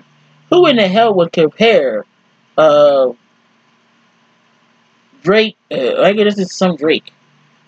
It's absurd. It's laughable. There were some tweets I saw where they had a picture of Drake hanging out with gang members, and he looked scared. But when they showed a picture of Michael hanging out with gang members, he looked comfortable. You know that famous picture from The Way Women Feel, because Michael had real gang members in the Beat It short film and The Way Women Feel short film. And there's a picture of Michael with the gang members, and he's doing the gang. This is a real picture. He did the gang sign, and he was like comfortable around them. And there's this crazy rumor that will not, for some odd reason, will not go away. Of people thinking Michael was a member of a gang. Michael was way too clean cut and decent to be a gang member. On top of that, he was way too busy. It just wasn't him. Now, is it possible that maybe some members of his family, elders of his, elders of his were gang members? Anything's possible. But I don't think Michael. I mean, Gary Deanna had a lot of issues with gangs, so Joseph tried to get his sons away from gangs. We should respect that, and he did his job with that. And I get it. He put gang members in his short films, and we know why he did that was because he wanted them to find a better way to live their lives and not do this, dangerous lifestyle they were living. I don't want to get off topic, but yeah, that picture of Michael with with the gangsters was so funny. But it's a lot, and it's an actual real picture, and he felt comfortable with them. But Drake, when he was doing pictures with gang members, he didn't seem comfortable, and someone pointed that out. Okay, let me play you the video of Prince when they asked him about this dumbass comparison, and Prince in an answer was just typical of greatness. I'm gonna play it for you. Hold on a minute. Oh yeah, of course, an ad when you with Coinbase. when you play stuff on YouTube, there's always an ad. So here we go. They're saying they think they might be as big as your dad in his heyday. You think that's true? I mean, everybody has their own, definition of great, and all respect to Drake for everything that he does. But what my father and my family accomplished in the time that they did it, is very unlikely never to be matched again. Never matched again. You damn straight. Now, a child of Michael's, no. Ain't nobody in their right goddamn mind is gonna sit here and replace his daddy with some Drake. By the way, Billboard was the one who created this nonsense because of the records that he broke. Okay, records are meant to be broken. Billboard. We know that Billboard failed in destroying Michael, and they're still trying to do this. Billboard, we see you, dog. I know that y'all went to the accounts on the Twitters and the Instagrams and told them go spread this bullshit, and they did, and they got laughed at, as they should. Yeah, so moving on. The estate dropped the ball on hashtag MJ50. Man, I've been telling y'all, something wrong with these executives. So, 2 weeks ago, it was the 50th anniversary of the first single that Michael released as a solo artist while he was still with his brothers, called Got to Be There. That started, of course, Michael's amazing, legendary, inspiring, pioneering, visionary, awesomely greatest, amazingly great legacy solo career. And the sky was the limit for our great Michael. You would think that his estate would give a damn. They didn't. What else is new? I don't even, look. I've been saying this, God, how long? 12 years. The hell with these executives. The hell with them. This is a milestone. Where is the celebration? This $2 billion empire can't even give us a 15-minute shit, 30-minute, video of Michael's greatness. I mean, we getting played. Okay, yes, they hired his son to go and do stuff for his legacy, but his son just started. This what's gonna happen. Okay, this 2 weeks from now, right? Or something like that. A week from now will be the 20th anniversary of Invincible. Where is the tribute? That's October 30th. Where's the tribute? Then November 26th, 2021 will be 30 years since the release of the Dangerous album, my favorite Michael Jackson album. Where is the documentary? Where is the tribute? 25 years since the history tour was this year. 35th anniversary of Captain EO. Where is the tributes? We're getting played, y'all. We're getting played. You know, they're going to be people defending this estate executives. And then this is where they posted. This is from the official account. 13-year-old Michael Jackson laid the foundation for the most storied career in American, if not global, pop culture history by showing the world that he was a serious male vocalist with the 1972 release of his debut solo album, Got to Be There. Okay, we're talking about the 1971 single, Got to Be There. That's only 50 years. We're not talking about the 1972 album. I'm not going to celebrate that either. What I'm trying to tell you is the estate don't care. You see that here. And I don't want to hear the excuses, blah. You don't care. David Chappelle exposed the hypocrites and why this relates to Michael. Okay. Recently, David Chappelle released his special for Netflix called The Closer. Okay. Now, this is his last one that he's doing for Netflix, and he's done. Of course, controversy it came his way because he called out the hypocritical ways of the LGBTQ community. He said that, you know, when the baby, the rapper DaBaby got attacked for saying stuff about the gay community, they wanted his career in the trash can, but he killed somebody who was black and nobody cared. Yeah, he's right. We've been calling out, the MJ fan community knows this. We've been calling it, and no offense to anyone who is from that community who is a fan of Michael Jackson. We're not talking about you. But yes, we know they do that.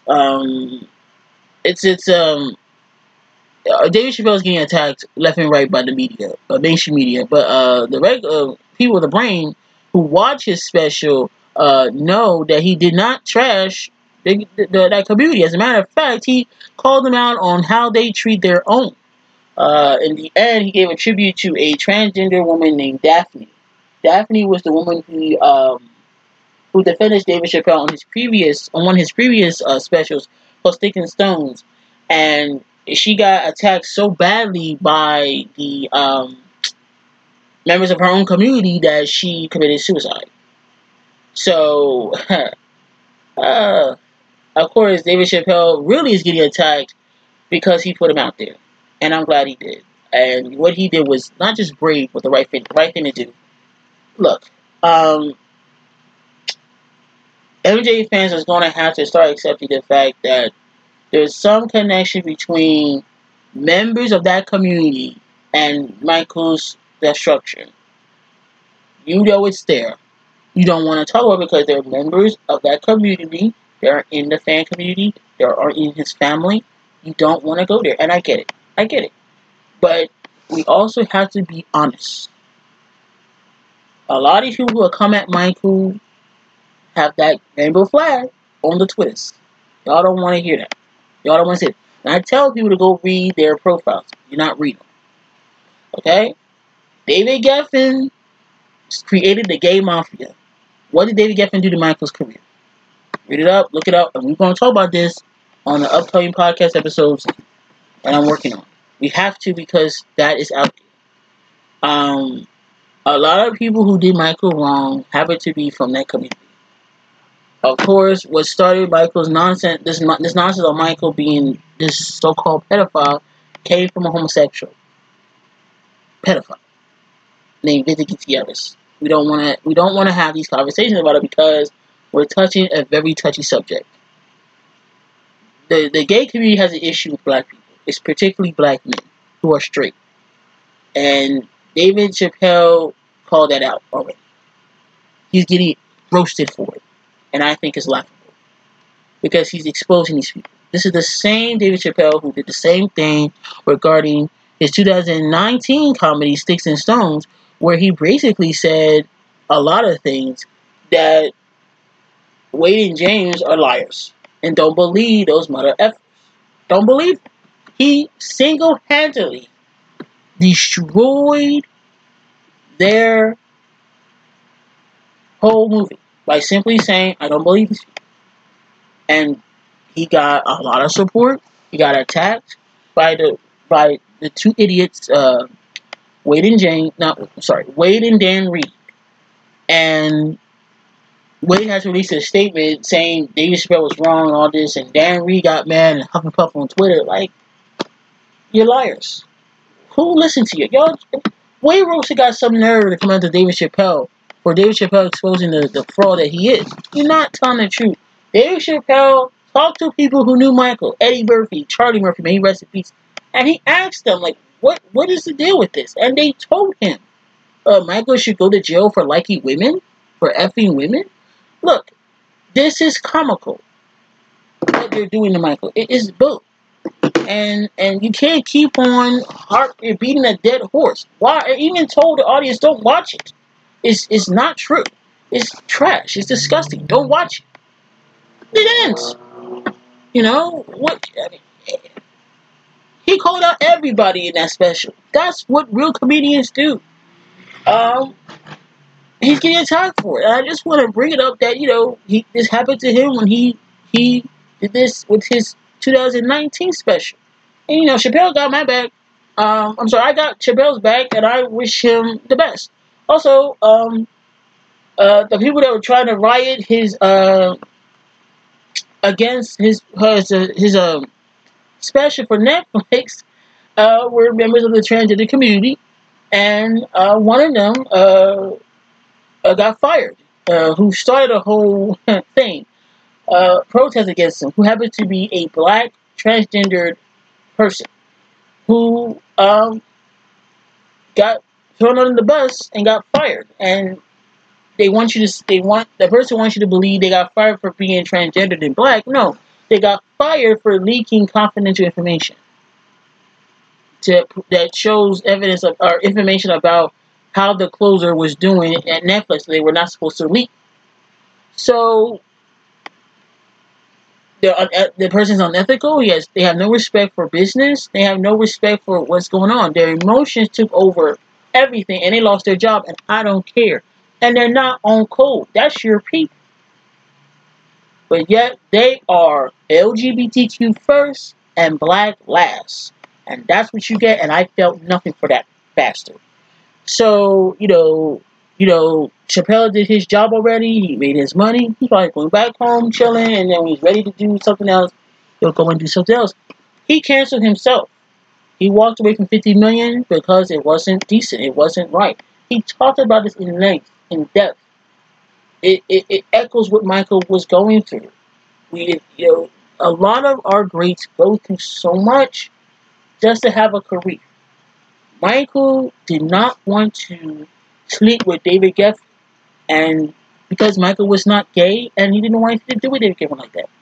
And ever since then, David Geffen, and he's still doing it, is coming after Michael. In life and in death. It's never gonna end. Because he's bitter that Michael isn't going anywhere. He uses the media to destroy Michael. This is what they do. So it is never gonna end. And don't be surprised if something happens to David Chappelle. They do something to him. This is the industry. Even if he's not connected to any agency or whatever, they're gonna find a way to do something with him. So you always have to keep a record of these things because it's never ending. You tell the truth. When you put people out there, you're a target because you're exposing these people. And so keep your eyes and ears open. It's not gonna end. They're gonna keep doing this until they get what they want from these people. That's all they care about. But David Chappelle is doing something that we're all supposed to be doing, which is to get the truth out there and tell the truth. And that's what he's doing. The next topic is he can't get canceled MJ has 23 million subscribers on YouTube. 23 million subscribers on YouTube. Who is canceling Mike? I remember 2 years ago, when Leaving Neverland happened, and he had at that time 13 million subscribers on YouTube. Okay, whatever.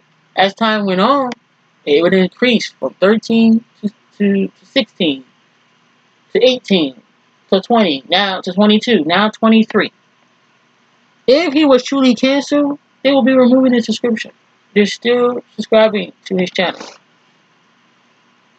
So, and then Chart Data posted something last week saying that Michael Jackson's Billie Jean has now earned over 1 billion on-demand streams in the United States. Next subject is the shock of the week. Megyn Kelly, yes, that Megyn Kelly, that hag, Megyn Kelly defends quote-unquote Michael. Too weird, but the tide could be changing. I never thought that I would see the day that Megyn Kelly, who openly trashed Michael in 2020 and 2018, would defend him in 2021. I didn't expect this at all. She did an interview on her show on YouTube and other stream places and Sirius XM with the former MTV VJ and podcaster Adam Curry. Now I'm going to play you the entire thing because in it, yes, Megyn Kelly did call Michael asexual. We're going to get into that because what? But also, Adam Curry has some interesting things to say. Now, Megyn Kelly is finally waking up, and she's talking about this is all about cancel culture, and she's finally waking up to now the lies regarding Leaving Neverland.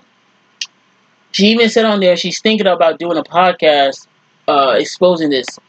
So let's just listen to, this 9 minutes of this. Fine. 9 minutes of her rambling.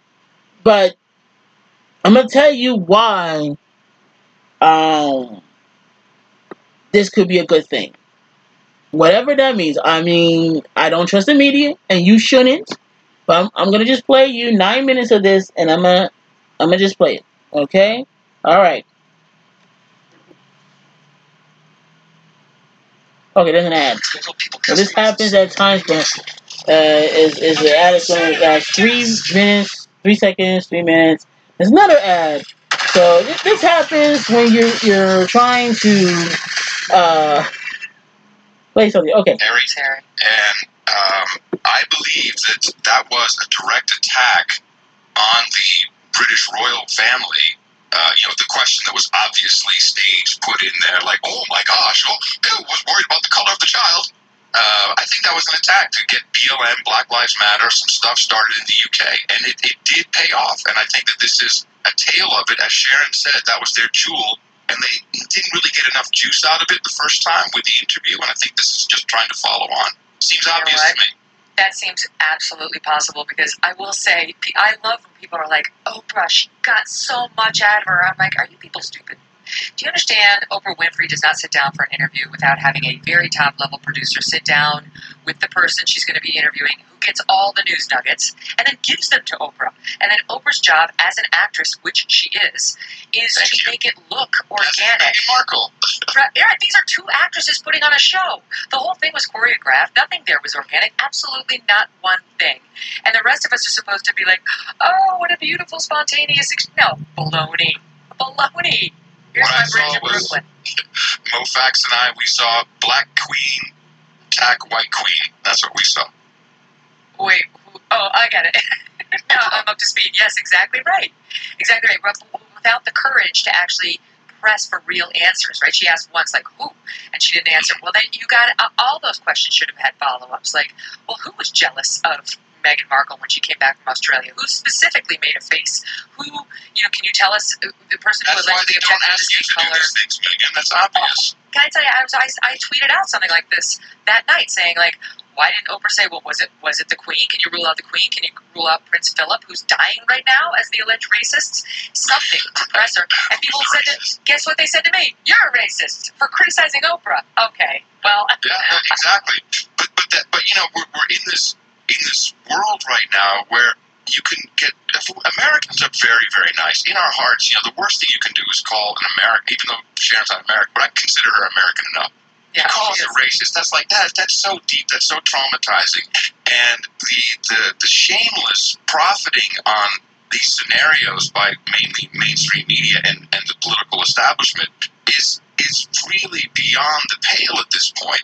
So, and it's such an incredibly powerful lever.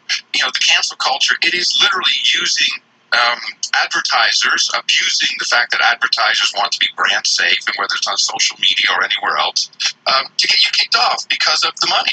And that's all that it's about. But it has a deeper underlying current, I'm afraid, and that's really to control everything. And if you can control, are you familiar with ESG, environmental social governance?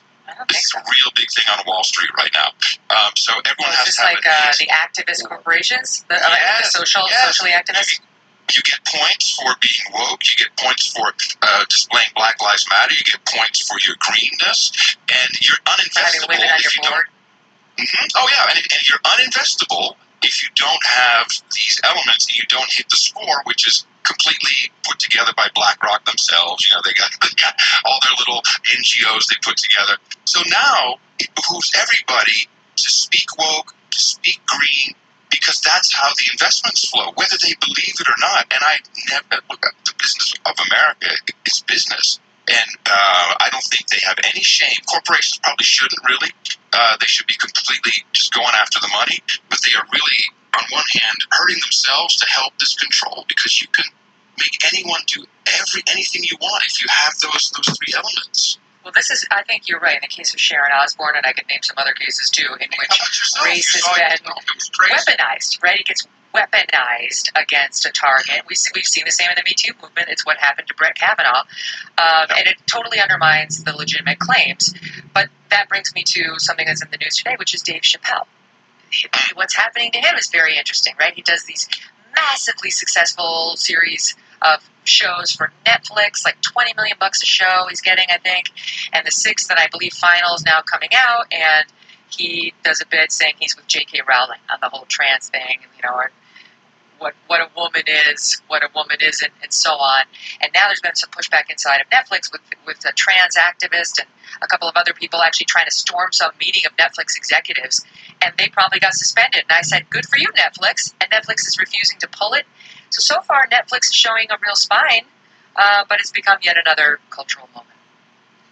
Yeah, did you saw it? I presume. I watched it. I couldn't wait for it to drop. I watched it, and every review I've read, I think just about every single one I've read that was negative, usually somewhere 3/4 of the way through it, the reviewer will write, "Well, I had to turn it off at that point. I couldn't stand it anymore. I had to turn it off." Please. So I don't think you could. Yeah, it's a GQ magazine. A gay black man literally wrote that. It's like, I just couldn't. I had to turn it off, and it sucked. But I think that if anyone is capable of watching the entire special, near the end, that was truly, to me, the closer, where he talks about, and I haven't seen this spoken about anywhere in any of the reviews, where he talks about a comedian, a trans woman, who became his friend, and in a very odd and very public way, and they were good friends for years. And he asserts that she killed herself due to the incredible outrage and pressure from trans women and allies. That's not discussed in the reviews, because that was his point. He's like, we all need to go easy on this. Let's all back off for a second. And instead of focusing on typical, we don't focus on the content of the character. We focus on the color of your skin, what's between your legs, and how you describe them. So that's all I'm seeing. It's very, very. I think years we'll look back and we'll go, look at this piece of crap that someone wrote. Didn't even watch the series, the special. It was so crazy because Dave Chappelle, people pick whatever it is that they're going to either genuinely be outraged about or present faux outrage. But the Sticks and Stones special was a piece of brilliance, right? And he touched on every third rail there was to touch on. He was saying that he doesn't believe the Michael Jackson accusers. I could do a whole show on that, by the way, because there are definitely holes in the stories of the two accusers. Right? So I'm not defending Michael Jackson as overall, but I'm telling you there are major problems with the backstories. I'm defending him. He was asexual, believe me. Well, we can get into it, because I actually went in all my spare time, Adam. This is what I do with my spare time. I pulled the court files on Woody Allen at one point. I pulled the court files on Michael Jackson at one point. And I will tell you that that one guy, the guy who was the choreographer, he had so many problems in his history. This guy he was filing a lawsuit against the Jackson estate. They said, "Do you ever write a book on Michael Jackson?" He said, "Nope." They said, "Let's just call around to Random House and everybody else and make sure that's not true." Sure enough, he had submitted something. Then he was told by the court, "If you have drafts of that, including metadata on your computer, turn it over." He lied. They got their hands on a computer. They found all sorts of metadata. He had tried to change it before he turned over. I'm just saying, lots of lies in that guy's history in dealing with court. So you tell me whether he'd tell the truth to a documentary maker. It wasn't a documentary. You should do a podcast about this. I should. But I like to touch the third rails too. What everybody neglects is Michael Jackson owned one of the largest music catalogs, much to the chagrin of Sony, CBS, Columbia, much to the chagrin of Paul McCartney even. It was part of his songs. And Michael Jackson owned that, and they tried to get it back in that way. And I personally believe he was killed for it. Wow. What do you mean killed? By Conrad Murray? Yeah, the actual method is not that important. But of course he was. I mean, Conrad Murray was actually convicted of manslaughter. I think wasn't that because he did kill him. That's the doctor that kept giving him the what's the drug? Propofol that knocks you out. Propofol, yeah. But anyway, and I said this. Of course, MSNBC called me. It was the last time I was ever on MSNBC, and they said, "Well, the day he died." Well, I said, "Well, I haven't. Has anyone questioned whether it was murder?" And they hung up on me, and that was the last I ever spoke of that publicly. Wow. So, let me touching on the asexual part. Look, he wasn't asexual. Michael's straight. Okay. I don't want to entertain that mess. Yeah, it's annoying, but I wouldn't waste my time on the asexual part. I mean, don't get mad when people say that, because if you really want to go there, his estate executors don't care, and I'm telling you this right now, they don't care about the true Michael Jackson anyway. So, and it doesn't help that he married two women that will never clear his name regarding his sexuality. They're not supposed to. They were not there to make him be straight. They were there for PR, publicist reasons, nonsense reasons, etc., etc. If you want to know Michael being a straight man, my suggestion is to do real, legit research. And on my podcast, I will be interviewing women who know that side of Michael, and that's has to be done, because if we rely on his ex-wives, on his sexuality, you're just playing yourself. So you need to really rely on women who had real relationships with him. And Stephanie Mills saying what she said on Twitter and social media this week. Some of these fans attacking her should be ashamed of themselves. Stephanie Mills is just telling the truth. And some of you don't want to hear it. Oh, she said these things about Michael and his skin disorder and all that. And, when Michael was with a friend of mine who dated him a long time ago, when his skin disorder was getting progressively worse. And she told him to tell everybody that this was going on with him, and he wouldn't do it. I didn't like what Stephanie Mills said about Michael's skin disorder, but Stephanie Mills has openly said that she does not tolerate any disrespect on Michael in any way, shape, or form. So, any fan dwelling on one little part she said about him is a fool and should be called out. But anyway, let's get into what was stated. Yes, Megyn Kelly, who would have thought, was defending Michael. I'm going to just be honest with you and tell you what I think about this.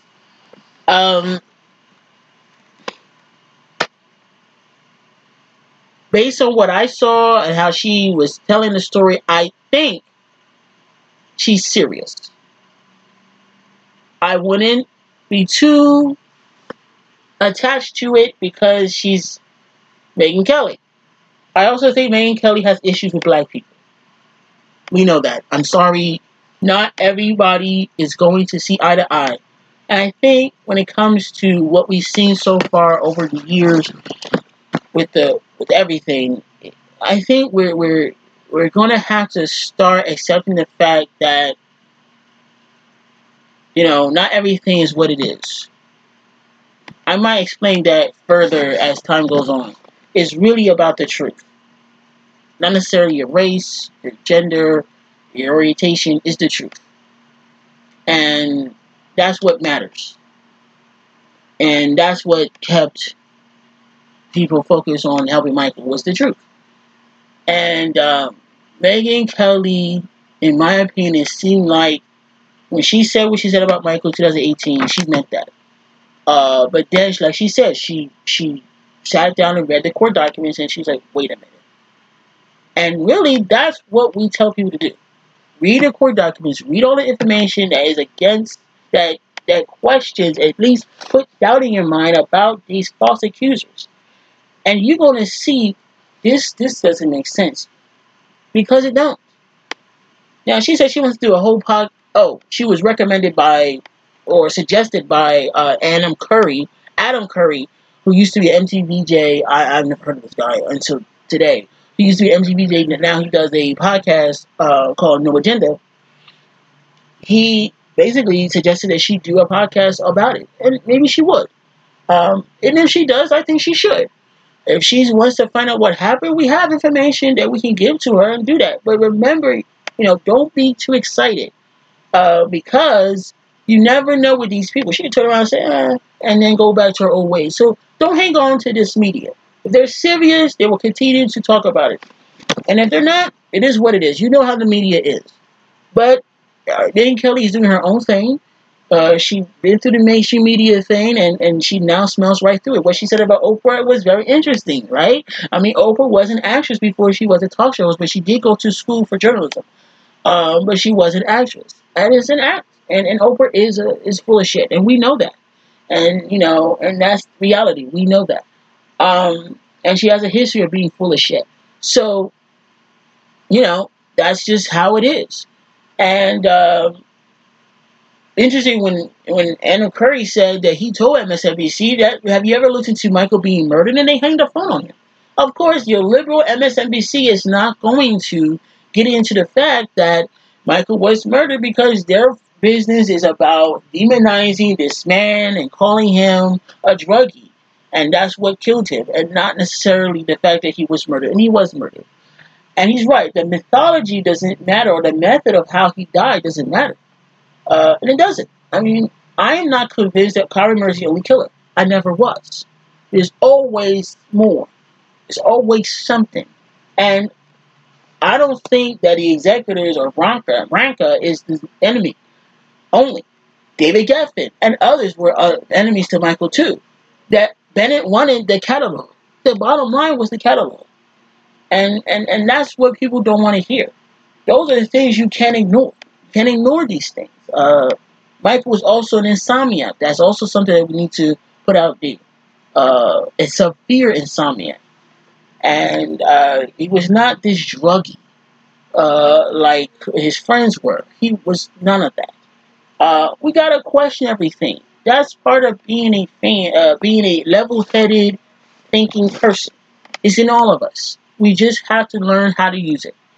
We can't just hide behind, where they're black or they're white, and so this or that. No, we have to do research. We have to. Racism exists. We're not erasing that. But not everything is a race issue. Some of it could very well be a class issue, or some of it could well be an issue regarding, certain things. When it comes to Michael, the root of all of his problems is because he's black. If he was a white man, this is not a discussion we even have it. Because it wouldn't happen. So, with his case, it's because he's black. But we also have to focus on the truth. Yes, black people have sold Michael out. I've already told you what they did. Black people have done to David Chappelle and others. Because we're not on code. That's a whole other subject. But, that's something interesting to focus on and something to look into. So, I'm going to end it here. I was expecting this to be pretty short, but we're on 2 hours now, so it wasn't. But, hey, I had a lot to talk about. So, hopefully the next episode will be a book review. I will let you know what the book is when we do the episode. If you have not read this book, my suggestion is not to listen to the podcast episode when I do the review of the book because there will be spoilers. So my suggestion is to read the book first and then listen to the podcast episode. If you don't care to read the book, that's okay too.